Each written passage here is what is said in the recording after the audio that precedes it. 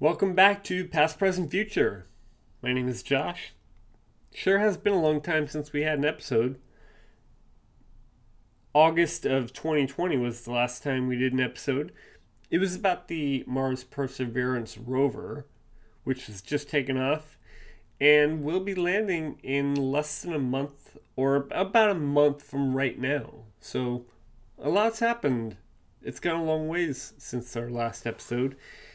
And a lot of other shit has happened. The pandemic had started in the middle of last year when we had done the episode, but it hasn't really gotten a lot better so far. I think it's getting crazier. And, with the certification of the President-elect Biden, which was supposed to happen on the 6th, it did happen.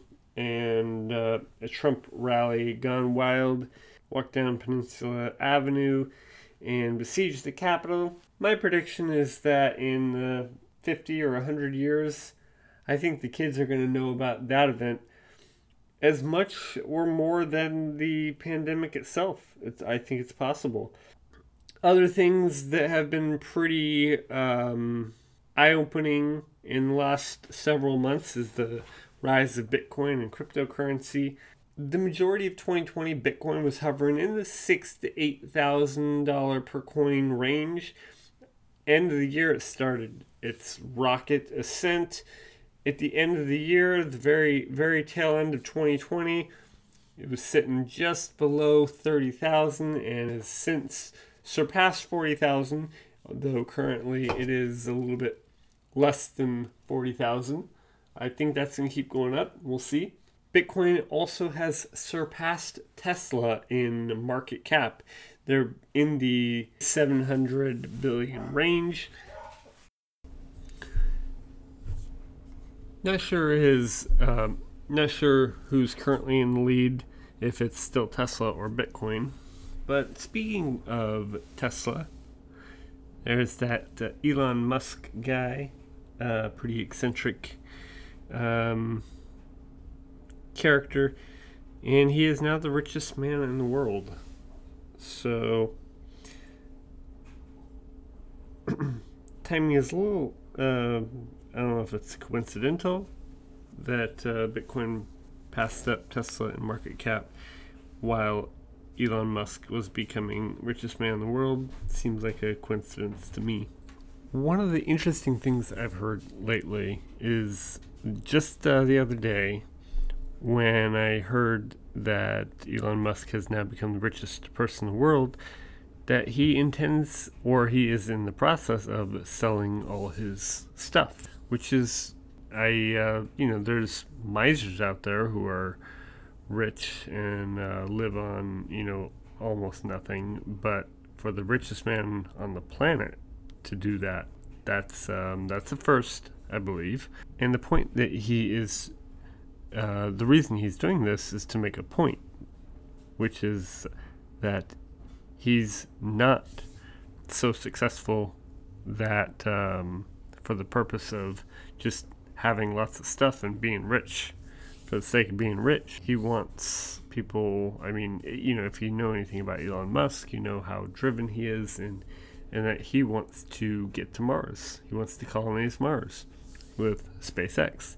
Now, a few months ago, the Mars convention happened, and they had the second contest. The first one back in 2019 was the Mars Colony Contest, and the challenge was to design a plan for a 1,000 person colony on Mars. This year they upped it to the 1 million person city-state, and we talked about that in a previous episode. The results happened since then in October, and the winner, a group called Nexus Aurora, one of the details that jumped out at me about their plan was that they expect to be able to have this 1 million person city-state on Mars by the year 2100, so the end of the current century.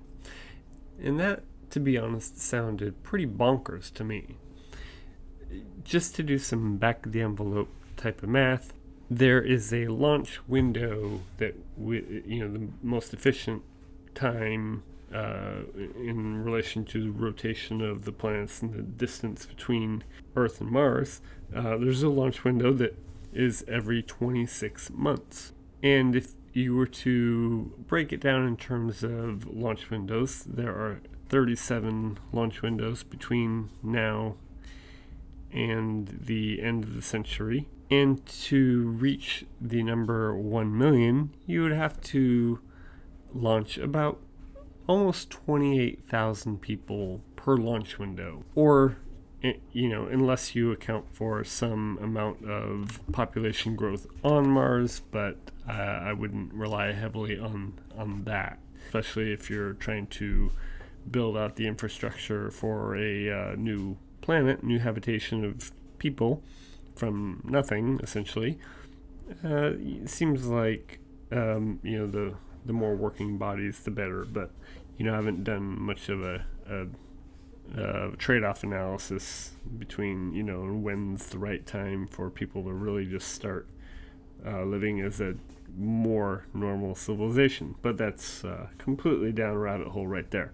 So I thought 28,000 people, sending 28,000 people to space per window, that seems pretty like a very high number. How they didn't have a big much plan for how they were going to achieve that. So I took that with a grain of salt.